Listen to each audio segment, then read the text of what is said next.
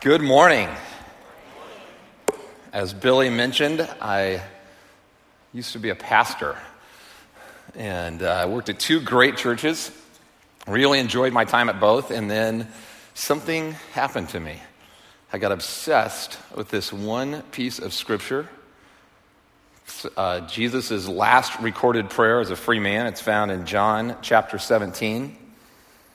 A lot of you know this text, this story. Jesus is sitting there in the garden, and he begins to pray. He prays for himself, for what he's getting ready to go through. He prays for the disciples, and then he prays for all of us. He prays for every believer that was alive at that time and every believer to come.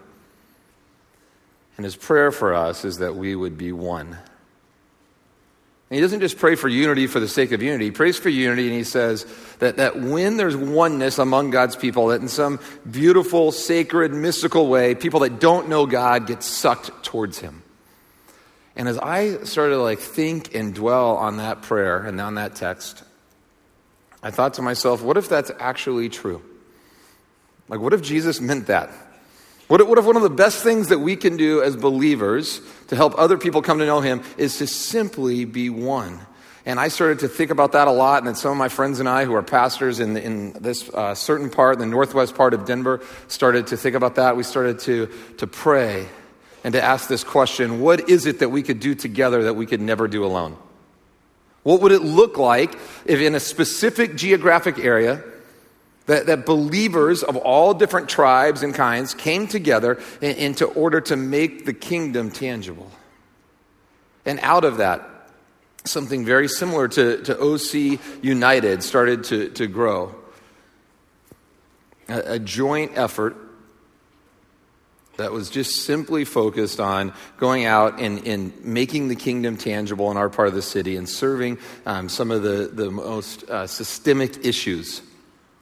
So and at first it's just all an idea, right? You're just kind of sitting around brainstorming. And so we started to get excited about this idea, and we decided, all right, we're going to stack hands and we're going to do this, and each church is going to give a certain amount of time and resources.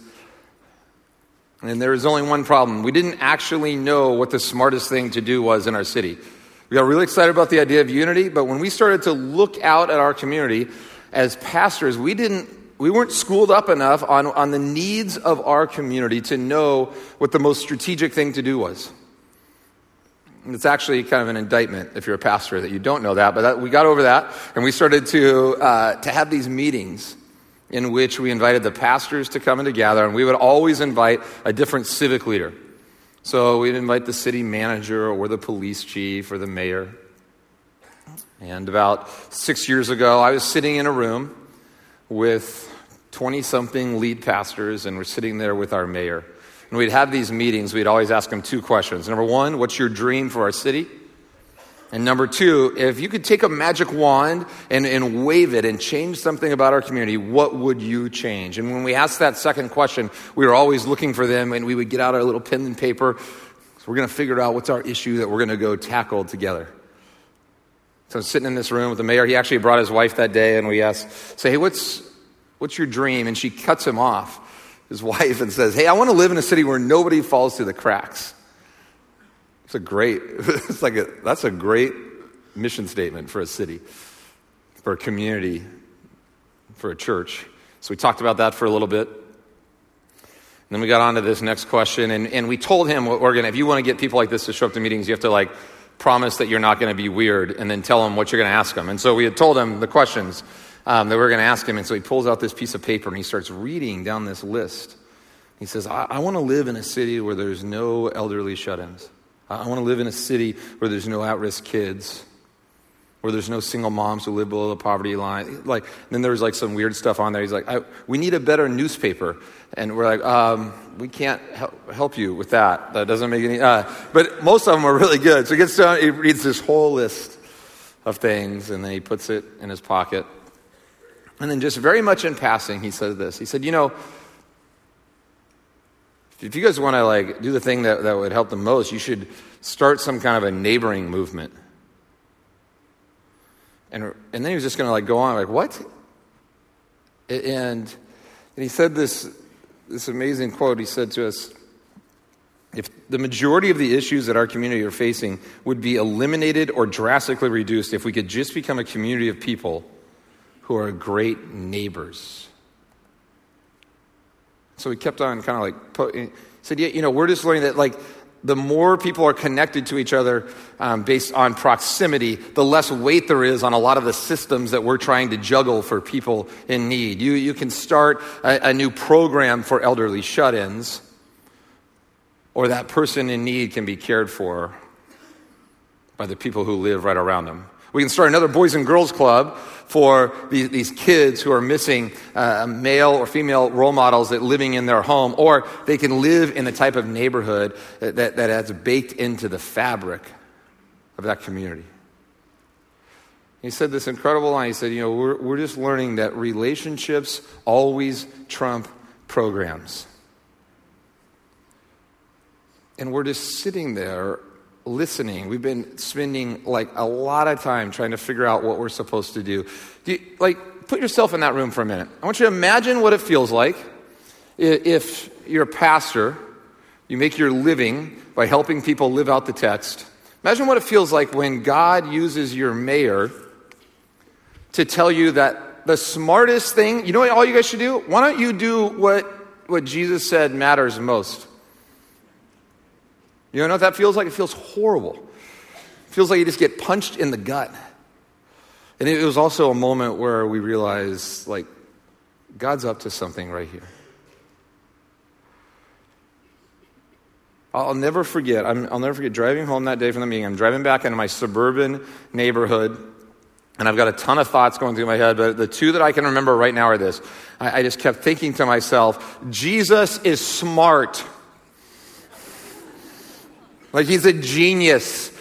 He gets asked to boil the entire text down to one thing. Is it possible that Jesus has given us a simple strategic plan that would literally change our city, our neighborhoods, our world overnight if Christians actually did it?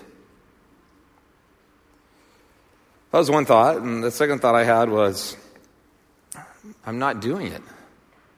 Like, I'm driving back into my neighborhood. I'm a pastor. I'm involved in people's marriages, trying to help them figure out their life with their kids. I'm putting on outreach events.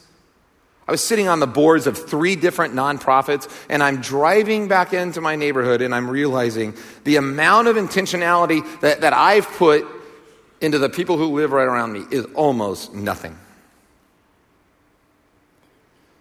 And God just started to do something. I went into my house and I told my wife, Lauren, I said, hey, you're not going to believe what happened. And my wife's always been ahead of me on most things, but also on this. And we just made a decision that day that we were going to do a 1-year experiment, that we were just going to say no to a few things, that we're going to try to be a little bit more present in our neighborhood, try to take the next small step and just see what happened. That 1-year experiment, I'm 6.5 years into that experiment. And it's totally screwed up my whole life. In a really good, in a really profound way. And I'll come back and I'll tell you a little bit about that here in a few minutes. But let me tell you what happened to this group of pastors. So we get done with that meeting. We all kind of pray, and then we decide, all right, let's think and reflect on what happened here, and then let's come back in 2 months. And so we've got this meeting in 2 months. And now I'd been going around, I'd been asking all these different civic leaders that magic wand question. I've been annoying them with the question, actually. And there's this one lady everybody would point me to. She was the assistant city manager. Her name's Vicki Ryer. And she would always say the same thing. She'd look at me and say, hey, Dave, you know what you should do? With all those people that show up to all those churches? This isn't really relevant to this crowd. But she said, next time it snows, you should get them to actually shovel their neighbor's driveway. And when she would say it to me, I would just think to myself, nah. I want something sexy, something big, we're going to change something across the face of the city. And she just keeps telling me this. And so when the mayor said the neighboring thing, I just thought to myself, Vicki has this. So we invite Vicki to come to our next meeting, same group of people, and we're sitting there. And Vicki just comes in with all this incredible stuff about why neighboring really matters. And it's all very pragmatic. She shares with us that in neighborhoods where people know the first names of their neighbors, that the crime rate is 80% less. She talks to us about all of Malcolm Gladwell's research from the beginning of Outliers around the fact that people live significantly longer when they're connected to the people who live right around them. The fact that when there's a crisis, your neighbor is almost always your first responder because the systems are always overwhelmed. And we're just sitting there listening to all this stuff, thinking to ourselves, that's good, that's really good. And in the back of our minds, we're thinking, and Jesus said that we should do this. And then again, at the end of this meeting, there's this kind of catalytic moment that's incredibly convicting. She's sitting there talking to one of the pastors, and we're doing Q&A, and she just looks at the pastor, and she did not mean to be like horrible and like mean in this moment. We just took it that way. She just said, hey, you don't think that like from where we sit at the level of the city that we can see a difference in the way Christians and non-Christians neighbor, do you? It felt so horrible to hear someone say that we started to argue with her about her perception. Like, whoa, that can't. Like our initial gut what's your initial reaction when you hear that? There's not a drastic difference in the way Christians and non-Christians treat their actual neighbors in this city. How does that make you feel? Like, do you want to argue with it? I want to argue for you. I got to meet the police chief of Fullerton. Hey, Dan, are you here right now? I didn't tell him I was going to do this to him. Where's Dan? Yeah, there he is. Sitting back. Dan's a back row guy. Dan, when you look out across the face of this city, when you guys are sitting in your meetings talking about Fullerton, do you guys think to yourself, wow, the Christians in this city, they're the best neighbors in town? That's a no. They're not having that conversation. Now, I think it's really, really important for us to like take a step back and to think about this. How do we reconcile the fact that Jesus says, if you only do one thing, love the Lord your God with everything you have and love your neighbors? How do we reconcile that with the fact that in our cities, in our neighbors, in our country, there's not a noticeable, drastic difference in the way Christians and non-Christians treat their actual neighbors? How do we make sense of that? Because of what happened to me, I started to ask that question, and I started to get mad and irritated. You ever think about the way things are, and you just like, starts going to agitate you? And then I started to ask this question. How do you end up as a pastor who's not intentional in his own neighborhood? And as I started to ask that question, I went from being like irritated to convicted and reflective. And I started to read through the text. I started to ask this question. I wonder how I ended up there. Like and I thought maybe if I could figure out how I ended up there, that like I could help other people figure out how they ended up there, or maybe I could actually like do something about it and go and unravel some of the things that I had been thinking and doing. And I started to read these passages that I had read hundreds of times, and they started to take on a new light. And I want us to read one of them today. It's in Luke 10. If you have your Bibles, you can open up there. If you don't, we're going to have it up on the screen. This is a text, this is a story that you have read. If you've been in church any amount of time, it might be the story you've read the most. You might have heard 10, 20, 30 sermons about this story. I want to ask you to do something today. I want to ask you to take a step back, and I want you to try to like see this with new eyes. Because that's what happened to me.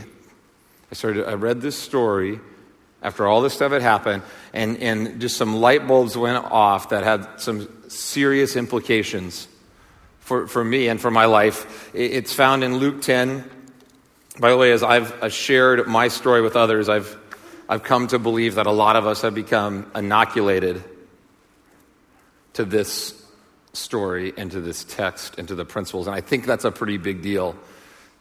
Because Jesus says that what we're getting ready to like see here in this story is like the most important thing. Luke 10:25. On one occasion, an expert in the law stood up to test Jesus. Teacher, he asked, what must I do to inherit eternal life? What is written in the law, he replied. How do you read it? He answered, love the Lord your God with all your heart, with all your soul, and with all your strength, and with all your mind, and love your neighbor as yourself. You have answered correctly, Jesus replied. Do this and you will live. Just think about how powerful just that one thought is right there. Do this and you will live. But look at this phrase. Look at what happens here in verse 29. But he wanted to justify himself, so he asked Jesus, and who is my neighbor? This guy goes and asks a very straightforward question to Jesus. Jesus does this a couple times throughout the text. He gets the guy who's asking the question to answer his own question because he already knew the answer, and it wasn't about the question. So the guy gives the correct answer. Jesus says, that's right. Do that and you will live. And then look what he does. In order to justify himself, he asks Jesus, and who is my neighbor? This guy's first response is, where's the loophole? How do I get out of this? Jesus, neighbor, what does that really mean? His first thought is, I wonder if I can define the word neighbor so that it most easily fits into what I'm already up to. Now, this is a story from 2,000 years ago. Totally different time and place. It's not that relevant to like what we're doing here. I mean, we're going to have to like take some huge leaps to get to where he is, right? None of us would actually like think about the idea of loving your neighbor and choose to define neighbor so that it most easily fits into what we're already up to. None of us would actually choose to live out the most important teaching of Jesus in a way that's convenient. Right? It's supposed to be a mild moment of kind of levity here. Hey, you want to know how you can end up as a group of Christians who aren't known as the best neighbors in town? Do you want to know how you can end up as a pastor who's not engaged in their own neighborhood? All you got to do is this. All you got to do is define the word neighbor so that it most easily fits into what it's already up to. You don't have, I don't have time to get involved with my actual neighbors. I'm neighboring with these like people on this nonprofit board. The people I work with on church staff, that's my neighbor too. So, sorry I wasn't able to get to this other stuff.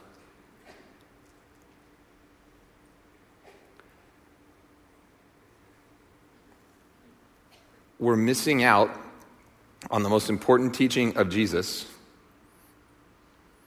because we found a more convenient way to interpret the text. Let me tell you how I've thought a lot about this. Let me tell you how I did this in my life.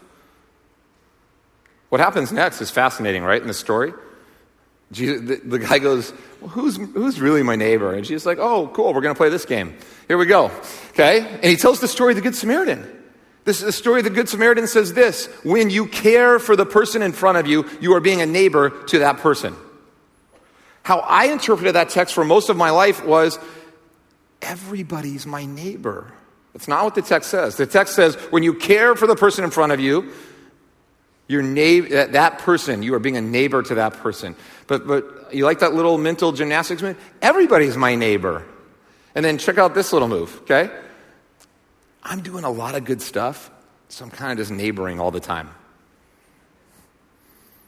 Right? Now, if you can make those two little moves, then guess what? You just end up with a really, really powerful metaphoric love for your metaphoric neighbors. And metaphorically, you're killing it. And in real life, there's people who are sleeping 30 and 40 feet away from you, and you don't even know their names. When we make everybody our neighbor, often nobody is. And we lose the power and the potency of the most important teaching of Jesus. And so what I've learned, and so my friends are learning, is that good things happen when the people of God draw a circle around the places that God has put them and begin to work out from there. That Good Samaritan text, Jesus looks at him and says, listen, he blows up the definition of neighbor on the guy, but he's assuming that he's neighboring with the people of the same culture and same customs. Right? He gives them like the AP version of neighboring. That's what the story of the Good Samaritan is. In light of where we are, like in light of the fact that like we're not known as the best neighbors in town, like the light of the fact that like in your police department's not having like that thought ever, maybe we don't need like the AP version right now. Maybe we actually could like just go back to kindergarten. Like what if we just went back to the basics? Now, just want to stop for a second because I know that some of you in this room might be thinking to yourself, Dave, you're not exegeting that text very well. Number two, like I spend more time at work than I do in my neighborhood, and I'm building relationships there, and that's neighboring. And Dave, I just went over. I was just on a mission trip with this church, and we were just in Sudan, and we did this great thing. That's neighboring. Dave, like I'm pouring into these relationships at this group with this coffee shop, these parents on my kids' soccer team, and that's neighboring. And if you're having that thought, if that thought's crossed your mind at all right now, I want to tell you something. You're 100% right. Of course, Jesus defines that as being a neighbor to that person. Of course that counts. But here's the deal. All of that doesn't somehow magically make the people who live right around you not your neighbors. There's no like magic fairy dust that makes that happen. And I lived most of my life like that was the case. And I think most of us have lived most of our lives like that is the case. And it's not okay. It's a cop-out. It's a loophole. And if we want to take all the theology, what if we actually started to do like the most basic thing that the text says to do? What would happen? What would happen in our country, our cities? What would happen on our block? So as we started, our little group of pastors, we started to like think about this and dream about this. We fell backwards into something that I want to do with you. We're going to do I'm going to do a little quiz with you. I'm going to do a little exercise with you, and I want to tell you something. This thing that we're getting ready to do changed my city. This is like 100 times more powerful than the book. This is like a really simple thought. And it's the real deal. So I just want you to do this with me really quick. We're going to do a little exercise in service and just kind of see what happens. So everybody got one of these when you walked in, right? I want you to just imagine for a second that you walk outside your condo, your apartment, townhome, your suburban home, your urban home, whatever it is. Just imagine you walk outside your front door. I want you to think about the 8 closest households to you or units, whatever they are.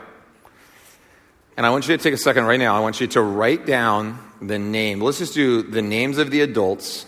You got a pen right in front of you there. Write down the names of the adults in the 8 closest households or units to you right now. Just start writing them in there. I know your block doesn't look like this. Just kind of imagine those 8. Put them in there. Don't cheat. Don't talk to your spouse, okay, or your roommate, whoever you live with. Like actually just what can you do from memory right now? Do not write down annoying lady. Okay? Do not write down like dude who drives a blue car. Okay? Like real people's names. How many real people's names can you put in these boxes?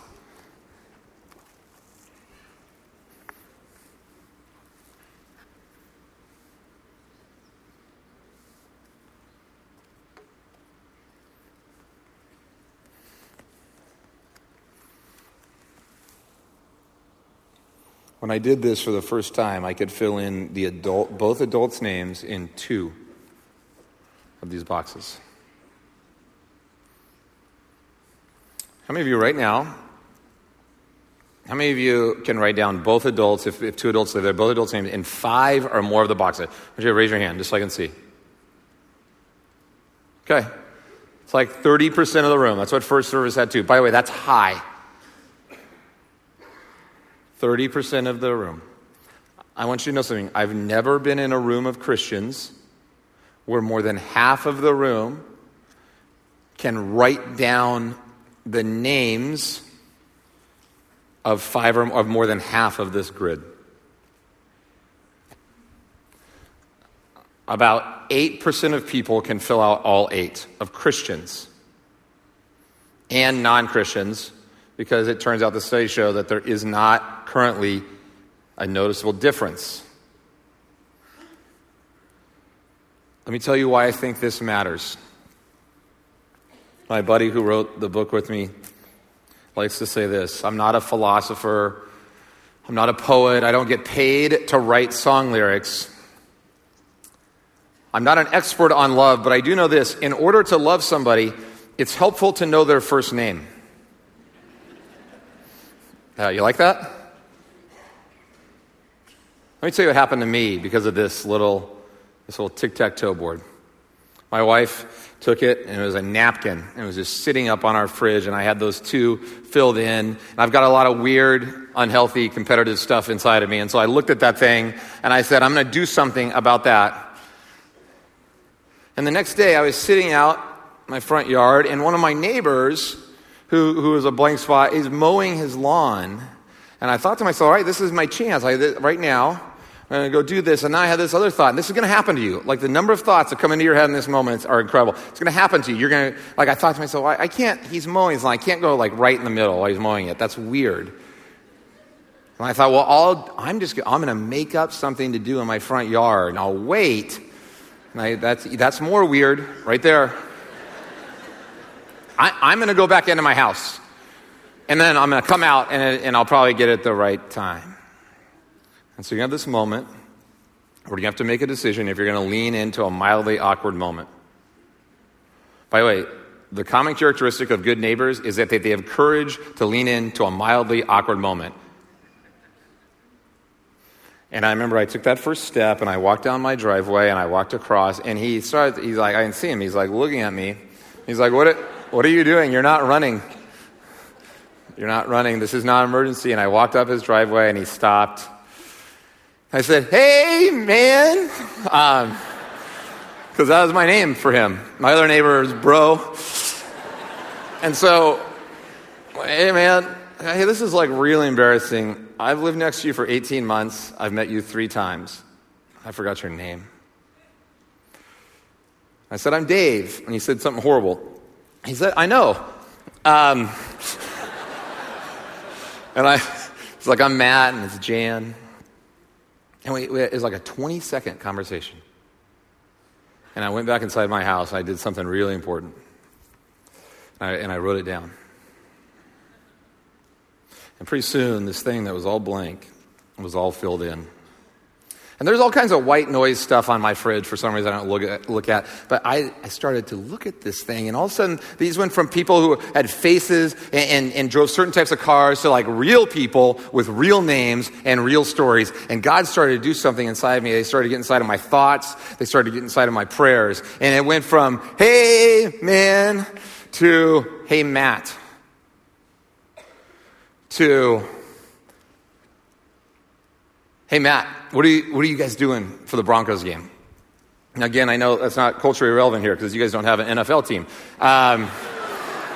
We're going to do this weird thing where we're going to bring them, we're going to do this again, right? We're going to come back, have one for a little bit, and then we'll be... But for me, for my city, where people care about such things, it's a culturally relevant thing to talk about. So went from there to, I'm going to lose you. Went from there to then, hey, Matt, I've got this thing I just need to move in my garage. It's like 30 feet. Could you give me a hand? To, hey, what are you and Jan doing for the game? Do you guys want to come over and watch it? To sitting across a dining room table, sharing a meal, talking about the things that we care about, talking about the things that have made us who we are, having the kinds of conversations that I had been dreaming about having with people, but had never making a way and done the hard work to have. And none of that happens if you don't learn their name. Learning, retaining, and using somebody's name. It's the difference. It's a small thing, but it's the difference between somebody being a stranger or an acquaintance. And oftentimes when we learn a name, it's like taking this one small step on this moving sidewalk. And these other dominoes start to fall over time in a very normal way. Sometimes we learn a name and that's it. Some of my neighbors don't want to be my friends. They're just really busy and they want to get home and get their garage door up and get their car in and get it down and detox from their day and then do it all over again. And I have a lot of grace for that because I used to live like that. But some of my neighbors are dying for real relationship. Most of my neighbors, all they have is like these weird dysfunctional relationships with their family like we all do, and then these surfacey work relationships, and their amount of like friendships and relationships of depth is either low or non-existent. And as I've just leaned a little bit towards them, God's just begun to open up door after door after door. And I'd love to sit up here and tell you it's just really easy and you just learn a name and then take the next step. It's incredibly messy. And it's really hard. And you'll also never want to go back. The only thing I can think of it's like having kids. Right? That's how I think about my kids. It's so hard and I don't ever want to go back. Something sacred, something really beautiful happens when we, the people of God, begin to think and to act like this. Are you willing to take the next small step? And for a lot of us, with that, just receiving the hands, are you willing to take the next small step? Would you be willing to take this and begin to just learn and retain and use and have a few mildly awkward conversations? And then after this thing is filled in and just say, God, what's one small step with one of those people that you want me to take? And then actually do it. Can you imagine the impact that happens when a church like this actually does that? Can you imagine what that looks like? There's 2,500 households that call this church home. That means 20,000 households would be touched if every single one of you said, you know what, I'm going to do that thing. I'm going to take the next small step. 20,000, let's just guess low. Let's say there's 3 people in each of those households. 60,000 people, 60,000 individuals to be touched by this church alone. Not to mention all the incredible things that you're doing with OC United and a number of the others throughout this community. By doing something that is really attainable. I've learned a lot in the last few years walking down this road, but one of the things that I've learned, probably the biggest leadership lesson I've learned is this. My whole life people told me, Dave, good leaders set the bar high. If you set the bar high, people will get close to it or they'll get over it and good things happen. And that might be true if we're talking about a small team of people. What I've learned is this, though. When it comes to movements, the key isn't to set the bar high. The key is to set the bar so low that people are ashamed not to step over it. Now, I don't want you to be motivated by shame. I'd rather be motivated by conviction. But whatever it takes. But what we're doing here today is this. The bar's really low, people. Would you just be willing to learn and retain and use the names of the people that live around you? And then just say, God, I'm open. What's that? We're not asking you to become best friends with all these people. We are asking you to take the thing that Jesus said matters most and just to be willing to do it. And here's the great news. Like this, you guys are wired for it here. The leadership here bleeds this stuff. This isn't some let's just roll in some guest speaker from Denver and have him do a one-out. You guys have talked about this before. We're talking about it here today, and you're going to keep talking about it. In fact, if you want to know another next step, this next week, there's going to be 3 different trainings, 2-hour trainings. You want to go a little bit deeper? You want to lean in a little bit farther? You just want to I found it really helpful to be around people who are have stories of success and failure in this journey. And there's going to be people at those like this. So on the back of this, there's just some dates there on the 20th, 23rd, 24th. If you want to lean in just a little bit farther, you want to start getting a few more tools to be a part of this. But for right now, would you be willing to make a commitment? They've asked me to come and to challenge you in that way. And so there it is. It sits before you, and as you get in your cars and you drive home today, one of the great things about what we've just talked about is that you can actually do it. And so I'll be praying as you encounter mildly awkward moments, as all those excuses come flying into your head. I'll be praying for you and for this church as a whole and for the impact that's going to happen as a result. Let's pray.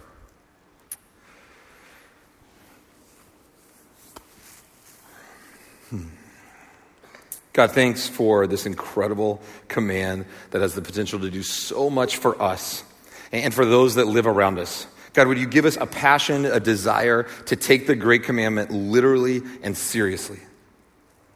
God, help us make time to build relationships with the people that you've placed right around us. And God, give us the courage to live the kind of lives that you want us to live. In your name, amen.